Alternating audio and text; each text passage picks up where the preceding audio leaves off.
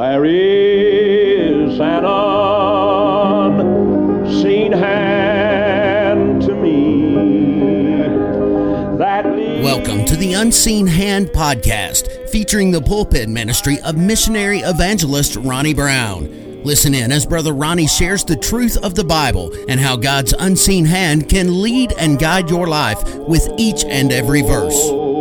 This hand still leads me as I go. Would you take your Bible and turn to Exodus chapter number 27. Exodus chapter number 27.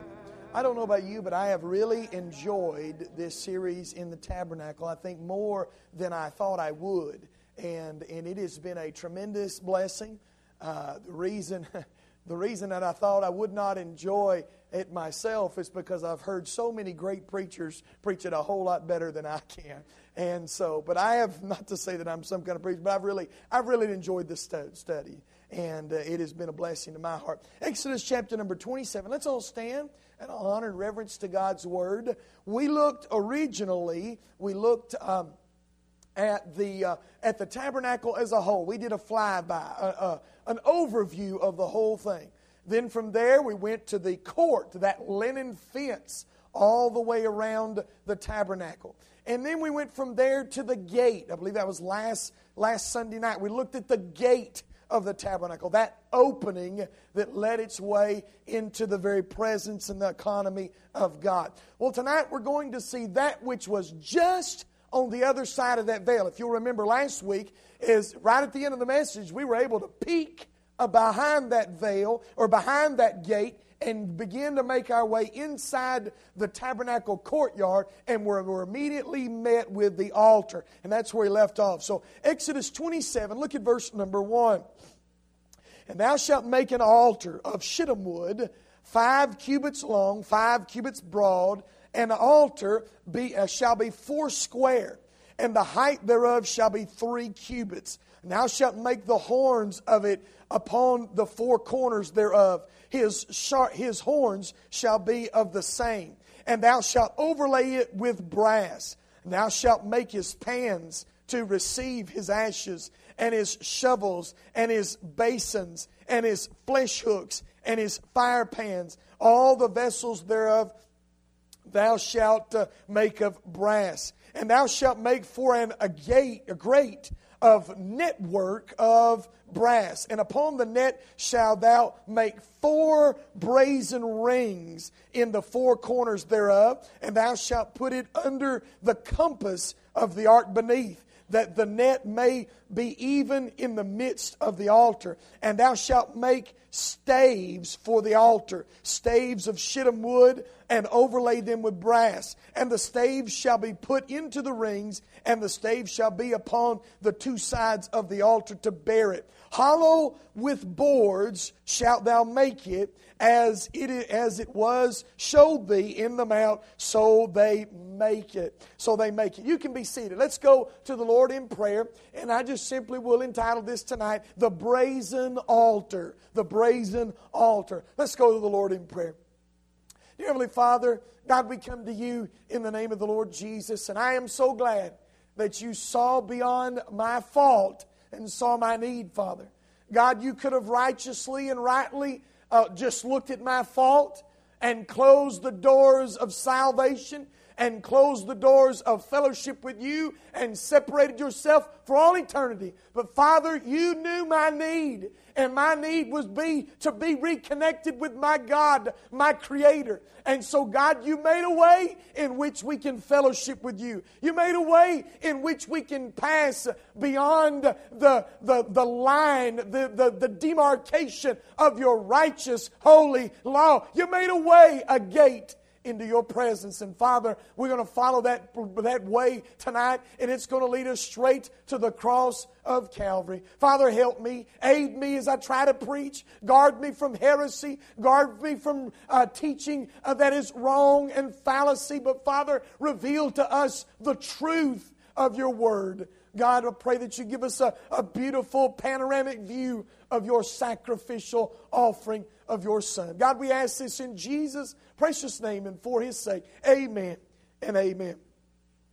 I want you to imagine yourself tonight going into a doctor's office. All right? You've gone into a doctor's office. You have some sort of appointment where you have a wound on your arm.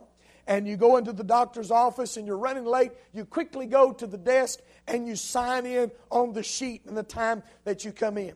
From there, you don't really pay attention to the surroundings or the environment. You just go sit down in a chair. You pick up a Newsweek and you begin to read it. As you peer across that Newsweek, something catches you out of the corner of your eye. It's something white over in the corner of the room. And so you quickly look over there, and what it looks like from where you're sitting is a pile of bandages that are bloody sitting over in the corner.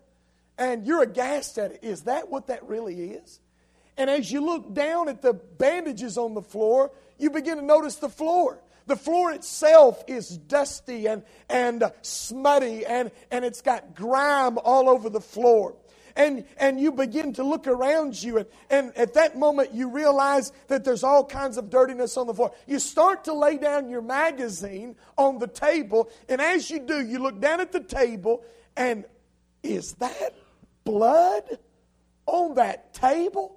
Little speckles and spots of blood on there. And listen, that would be, what would you do? If that were the case, that was your doctor's office, you'd make a beeline for that door. You'd get out of there as quick as you possibly could. You see, and what if you were in that room and suddenly you hear a scream in the back of the room, the scream of someone in agonizing pain, and all of a sudden you catch a whiff of the burning of flesh. I'm telling you, that sounds more like a nightmare than it does an office visit at a doctor's office. Well, that may not be the best type of office for the physical realm, but I want you to understand this, that the physical realm is different than the spiritual realm. That's people's problem these days. They think that the spiritual realm and the physical realm is the same. I don't know where it came from while Miss Linda was singing. I was thinking about that topic, how that so many people compare the physical world and the spiritual world is the same. In the physical world, yes, hard work does make a difference. Hard work brings success. Every one of you children, listen to me very closely. You ought to have the endeavor in your life that you're going to work hard and make achievements and success in your life. But spiritually speaking, success does not come from good works. It's just the opposite. It is the grace of God that brings success. It is salvation and dependence upon a holy God and not independence upon ourselves. The physical realm and the spiritual realm is different. So, even though that doctor's office in the physical realm may not be curative for your physical ailments, it may well be the best bet in town for healing in the spiritual realm. There are plenty of religions and plenty of sects of Christianity today that will offer a sanitized version of religion. A sanitized, bloodless, crossless religion of self-assurance and self-confidence and self-motivations. Their offices may be comfortable and they may be clean, but their treatments are ineffective when it comes to the spiritual realm. The scene that I've described is exactly what we have at the Brazen altar. Yes, it's a brutal place. Yes, it's a bloody scene, yet it describes the only scene where God and man can meet and have fellowship. Do you understand what I'm saying? I'm trying to make it clear that in the spiritual realm, everything doesn't come in a nice, clean, tidy package.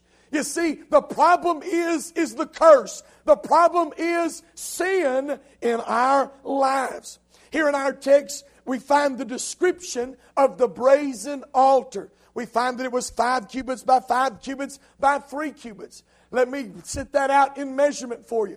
You remember what else was 5 cubits? Why, it was that fence that went all the way around the tabernacle. That fence was, and we said that fence was 7.5 feet tall. So you can imagine the box. Now think about it.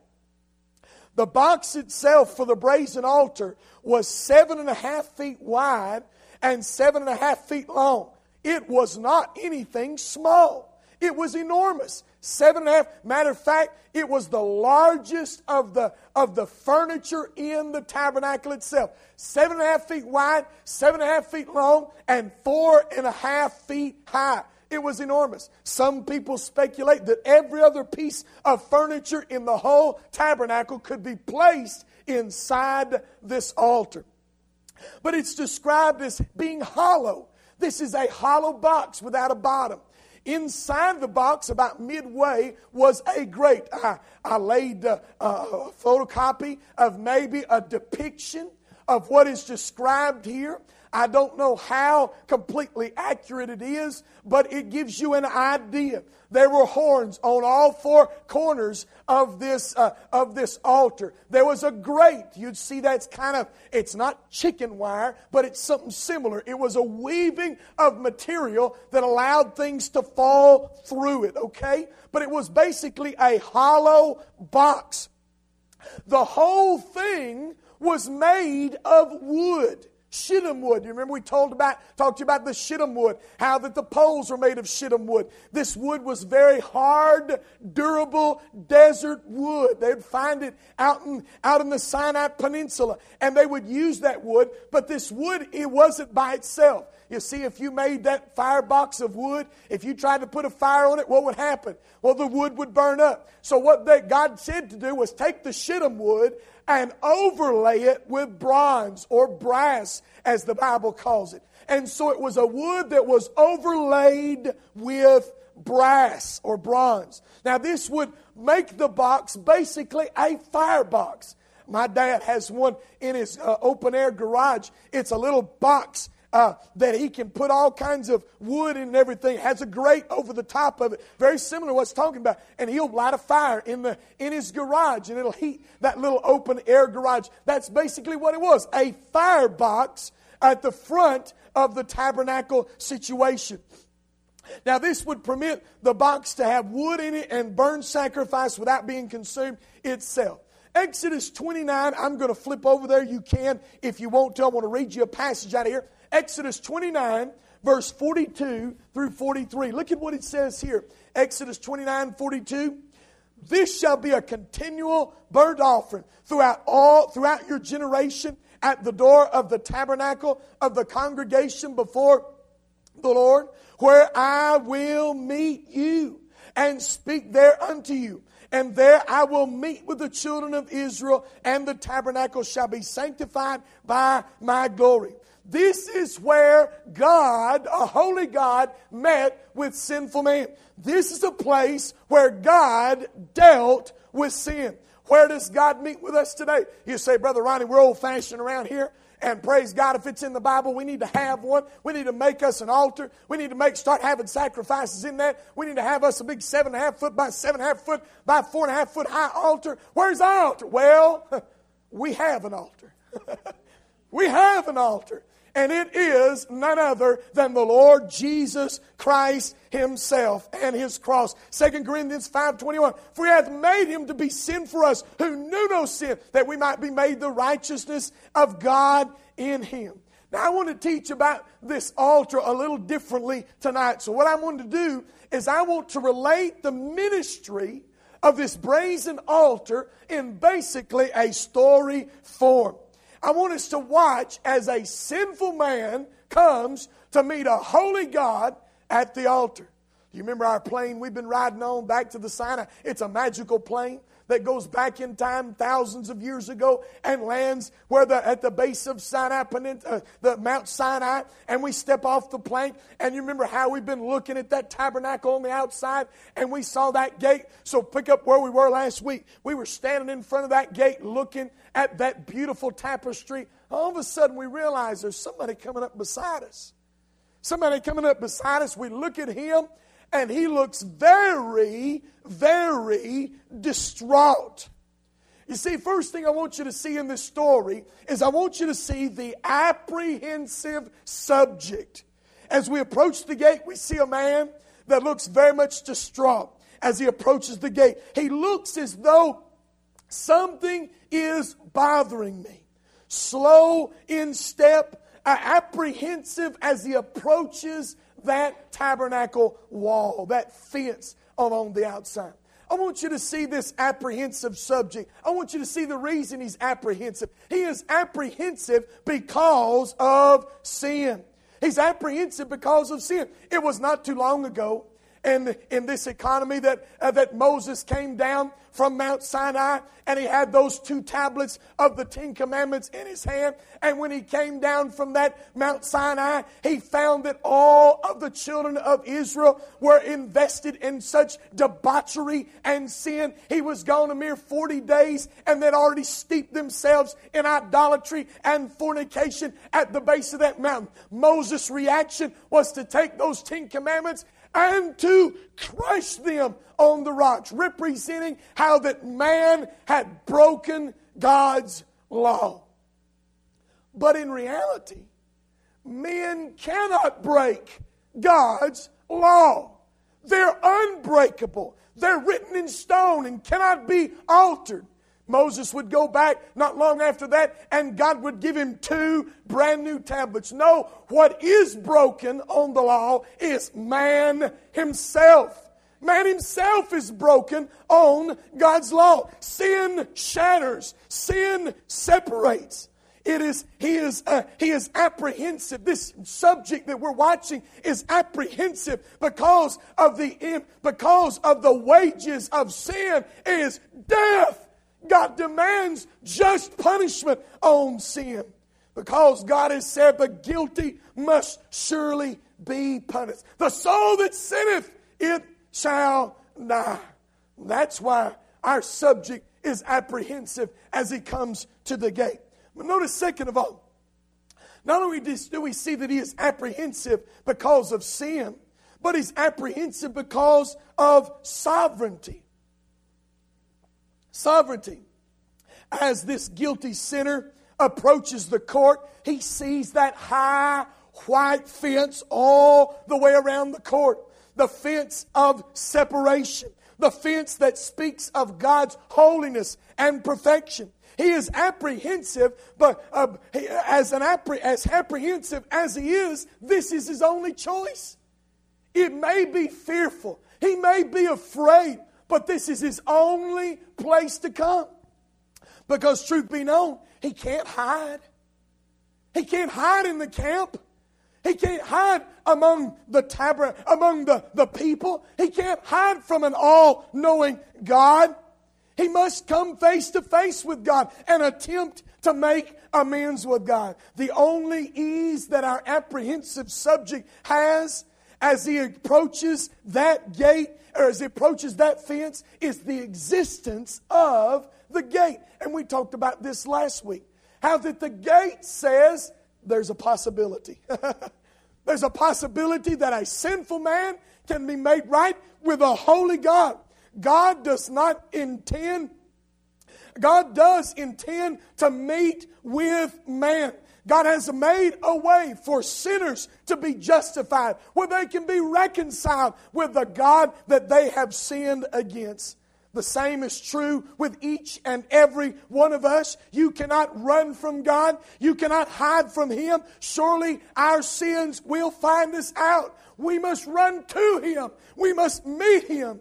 And the gate announces that there is a way. Remember what we said last week? Jesus said in John 10:9, I am the door. There is a way to be made right with God. The only hope that apprehensive subject has is that there is a door. That God intends to have fellowship with sinful man. Now, in the next stage, I want you to see not only the apprehensive subject, but I want you to see the atoning substitute. Now look what we see next. Look at Exodus 34 and verse number 20. Turn over a few pages. Exodus 34 and verse number 20. Exodus 34 and verse number 20. But the firstling of an ass thou shalt redeem with a lamb, And if thou shalt redeem him not, then shalt thou break his neck. At the firstborn of thy sons thou shalt redeem. Listen to this. And none shall appear before me empty. None shall appear before me empty. If you cannot bear the consequences of God's judgment upon sin, and none of us can. None of us want to go to hell. None of us want to be judged by God throughout all of eternity in the lake of fire. No, we cannot bear, then we must have a substitute. None of us can come to God empty-handed. Notice, first of all, in this atoning substitute, I want you to see a substitute selected. Turn over to Leviticus chapter number 1. Exodus, Leviticus, the next book of the Bible, Leviticus chapter number 1 and verse number 1. Look at what the book of Leviticus says. Leviticus 1 and verse 1.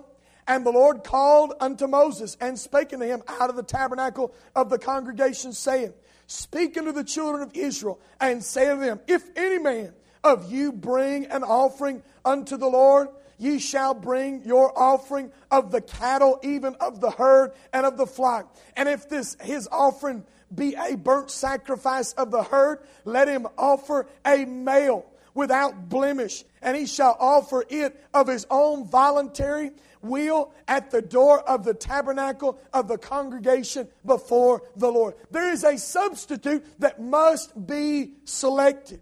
Now, there are very specific instructions for this substitutionary sacrifice. Now, there were different sacrifices we could choose from. There were basically 4. There was an ox or a bullock, which would mean a young ox, an ox calf. They could bring that ox calf and they could slaughter it and use it for a sacrifice. They could bring a lamb, a firstling, a lamb that was without spot and blemish. They could bring it. They could bring a goat as well.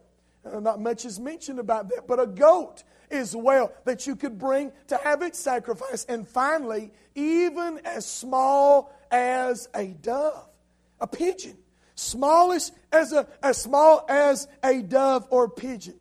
But each sacrifice had to be without spot and without blemish. You see, there would be these priests or attendants at that gate, and they would take that sacrifice. Our apprehensive subject has come, and he has a lamb with him. And those attendants of the tabernacle would come out, and they would begin to inspect that lamb, and they would look at that lamb. They would look at its hind legs and its hoofs and its skin and its underbelly, and they'd make sure there was not a spot, not a blemish, not a mark on that animal whatsoever, before that animal could be offered to Almighty God. I know I said it earlier, but Hebrews 13:10 states that we have an altar.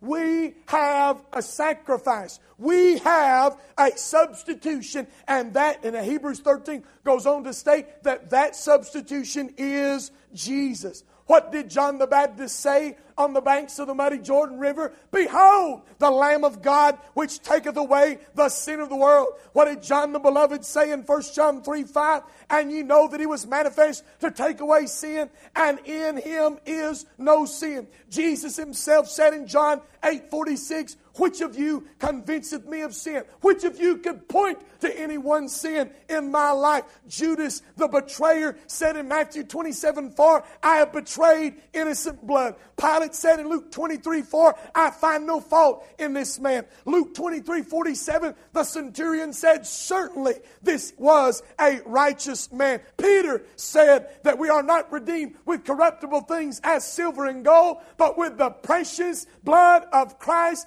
as a lamb without spot and without blemish. Christ is our substitute.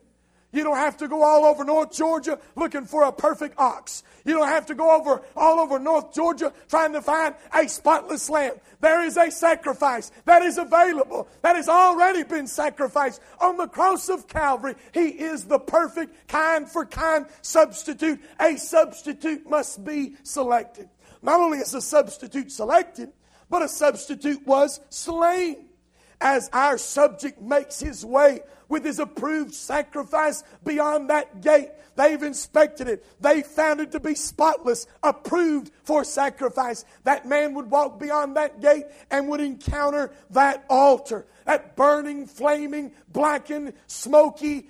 You ever smelled the smell of burning flesh or crispy? You ever smell that smell of meat that's been crispy burned to ash? That's what he smells when he comes beyond that veil and he meets that altar for the first time. Now, he comes upon a scene that is horrid, of blood and gore and burning and death. Notice Leviticus chapter 1 and verse number 4. And he shall put his hand upon the head of the burnt offering, and it shall be accepted for him to make atonement for him. Oh, listen, this is one of the most sublimely divine verses in all the Bible. God was willing.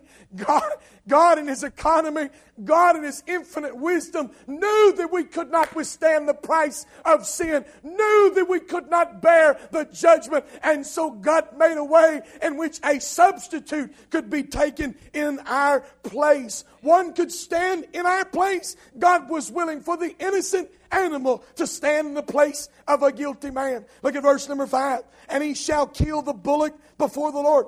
Notice that he there. He shall kill the bullock before the Lord. You see that man who's looked at that animal and seen, man, there's nothing wrong with this animal. He's spotless. It will make a good sacrifice. He picks up that animal and he takes it to that priest, and that priest says, I agree. There is nothing wrong with this animal. There is no reason why we'd ever want to kill this animal. There's no reason why this animal has to die. And he has to go into that tabernacle and take his hand and put his hand on that and say to a holy God, I know I deserve to die. I know I deserve the judgment. I know I deserve not to live. But God, you said in your word that if I bring a substitute, he'll be acceptable. I can't take your judgment. And with his own very hand takes the knife and slits the throat of that animal, and in tears watches that animal who did not deserve to die, who did not deserve anything to happen to him, drain his precious life's blood in that basin. Oh, that's the same is true with every lost person in this world. They must come to the point where they identify with Christ. Ye with wicked hands have slain, Peter said on the day of Pentecost. Everyone must identify that it was our sins that crucified Christ on the cross. I'm the guilty one, not this lamb. Leviticus chapter number 1, look at verse 5 at the latter part. And the priests, Aaron's sons, shall bring the blood and sprinkle the blood round about the altar that is at the door of the tabernacle of the congregation. And he shall fillet the burnt offering and cut it into his pieces. And the sons of Aaron, the priests, shall put fire on the altar and lay the wood in order on the fire. And the priest Aaron's son shall lay the parts of the head and of the fat in order on the wood that is on the fire, which is upon the altar. But its inwards and its legs shall be washed with water. And the priest shall burn all on the altar to be a burnt sacrifice and offering made by fire of a sweet-smelling savor unto the Lord. When the blood was taken from that animal, it was dissected. Then the wood was laid on the altar, on that grate. Then the sacrifice was placed in specific order in there. Then it would be consumed by the fire. The sinful subject would watch as that innocent lamb would be consumed in that fire. He would smell the flesh being burned and burned and burned and burned. And he and the priest would all stand back and watch as that lamb paid the price of sin on that altar. The flesh would be burned and charred and eventually turned to ash. On the cross, in the 3 hours of darkness, Jesus endured the suffering of all the fiery wrath of God and was burned and completely given out on the cross of Calvary. He consumed the wrath of God's hatred on sin and God's judgment upon sin on the cross of Calvary. Has there ever been a time when you've come as a guilty sinner, deserving of the judgment of God, and you've placed your hands on the precious Lamb of God and says, I'll take you. I can't bear the judgment of sin on me. I can't bear eternity and torment in hell. I receive Jesus as my Savior. He'll take my place. I should have died. I should have suffered. But God in His grace and mercy gave His own Son on the cross to die for me. Praise God. Praise God. He took my place on that cross. He took my place on the altar of God's wrath and fiery anger upon sin. Every one of my sins should have put me in the ninth realm at the bottom of hell with my back broke. But Jesus took my place. All to Jesus I owe. Oh, the precious atoning substitute, the Lord Jesus, the apprehensive subject, the atoning substitute. Now, finally, I want you to see an acceptable sacrifice. Moment by moment, that once innocent lamb is consumed by the fire and eventually turned into ash. In doing so, smoke has risen to the heavens. The ashes fell down through that grate into all of the other ashes of all the other sacrifices. But the smoke ascended into the heavens. In this, I want you to see some things. First of all, I want you to see a satisfying sacrifice. A satisfying sacrifice. Do you realize what the word altar means? You know, immediately when we think altar, we think kneel. These right here, I don't think there's anything wrong with these being called altar, but instantly when you say altar, from my perspective, it means to kneel. But do you realize the word altar means to lift up? It means to lift up to God. These ashes and charred remains may fall to the ground, but the smoke wafts its way to God. Time and time again. Matter of fact, I looked it up.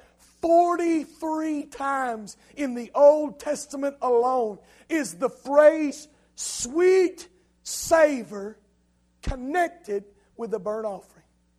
Now listen, you ever been around a steak that got burned and charred real bad? Not that I have at all. I want to rephrase that. Have you ever been around a piece of food that's been burned beyond recognition? Oh, that stinks. Oh, son, that stinks to high heaven. But in the nostrils of God, this flesh that is completely consumed on this altar is nothing but a sweet-smelling savor. Why does it smell so wonderful to the God of heaven? The smoke lifting up to God is a statement that God's demands on sin have been satisfied. That man has met God on His terms. Man hasn't tried to make his own way. Man hasn't tried to make his own way to God. He has met God on His own terms. You see, listen to this. Ephesians 5:2. Listen to this statement the Apostle Paul makes in Ephesians. Ephesians 5:2. And walk in love, as Christ also hath loved us, and hath given Himself for us, an offering and sacrifice to God for a sweet-smelling savor. The Lord Jesus Christ, although He was not literally burned on that cross, justice was served in the Lord Jesus. His blood and His body pierced and dying on that cross satisfied God's wrath upon sin. These sacrifices of the Old Testament economy merely could cover sin. It could not cleanse sin. Oh, but with the death of the Lord Jesus, God's just demand for the kind-for-kind substitute to take away sin is met. Listen to Isaiah 53. He, meaning God, shall see the travail of His soul and shall be satisfied. Satisfied. That's why Jesus, at the very pinnacle of His sufferings in Calvary, said, "Tetelestai, it is finished." God is satisfied. A kind for kind sacrifice. Not only a satisfying sacrifice, but I want you to see also a saving sacrifice. You see, there's two ways of looking at that smoke ascending unto heaven. From God's vantage point, it's satisfying. From man's vantage point, it is saving. It is saving. Our apprehensive subject is now relieved. He now breathes a sigh of relief before Almighty God. This sacrifice has made him acceptable. The wrath of God that was focused on him has now been poured out on another. And now he can continue on in fellowship with God. By this sacrifice, that apprehensive subject is saved, spared. He'll not encounter the wrath of God. He's been spared the judgment. It should have been his body filleted and placed on that altar. But now he can clap his hands. Thank you, God, that you accepted him and not me. Thank you, God, that you made a way that he could take my place and me not incur your wrath. Oh, that ought to be the joy of every Christian's heart, that he took my place. I'm saved because I have been spared and he has been taken. Do you realize this brazen altar was the most used piece of furniture in the whole tabernacle? The most holy place, they went into it one time a year. The holy place, that was that place beyond the veil, where the candlestick and the showbread and the altar of incense was, that was only entered into twice a day. But business was done every hour, every moment, every day, day in and day out, evening and night, all around that 7.5 foot box by 7.5 foot box, constantly. What is that telling us? God tells us that the sacrifice of Jesus is still saving and still cleansing and still forgiving. That His sacrifice is always efficacious. We need not bring another. Jesus, that's why it is so important to realize that the Catholic Eucharist, that is supposed to be a re-sacrificing of Jesus, is none effect. It is blasphemy. He died once, the just for the unjust, that He might bring us to God. Our satisfaction and our sacrifice is complete in Him and only in Him. One offering, and it is done for all eternity. You see, though, you think about that grate there, how those ashes fell down through that grate and down to the bottom. Remember, we read about it. There's some utensils that they'd go in and they'd dig up them ashes. Remember what they'd do?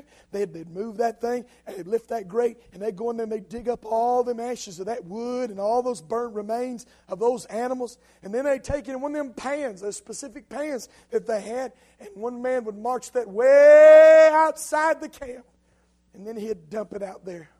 Oh, praise God, what a picture of Christ dealing with our sins.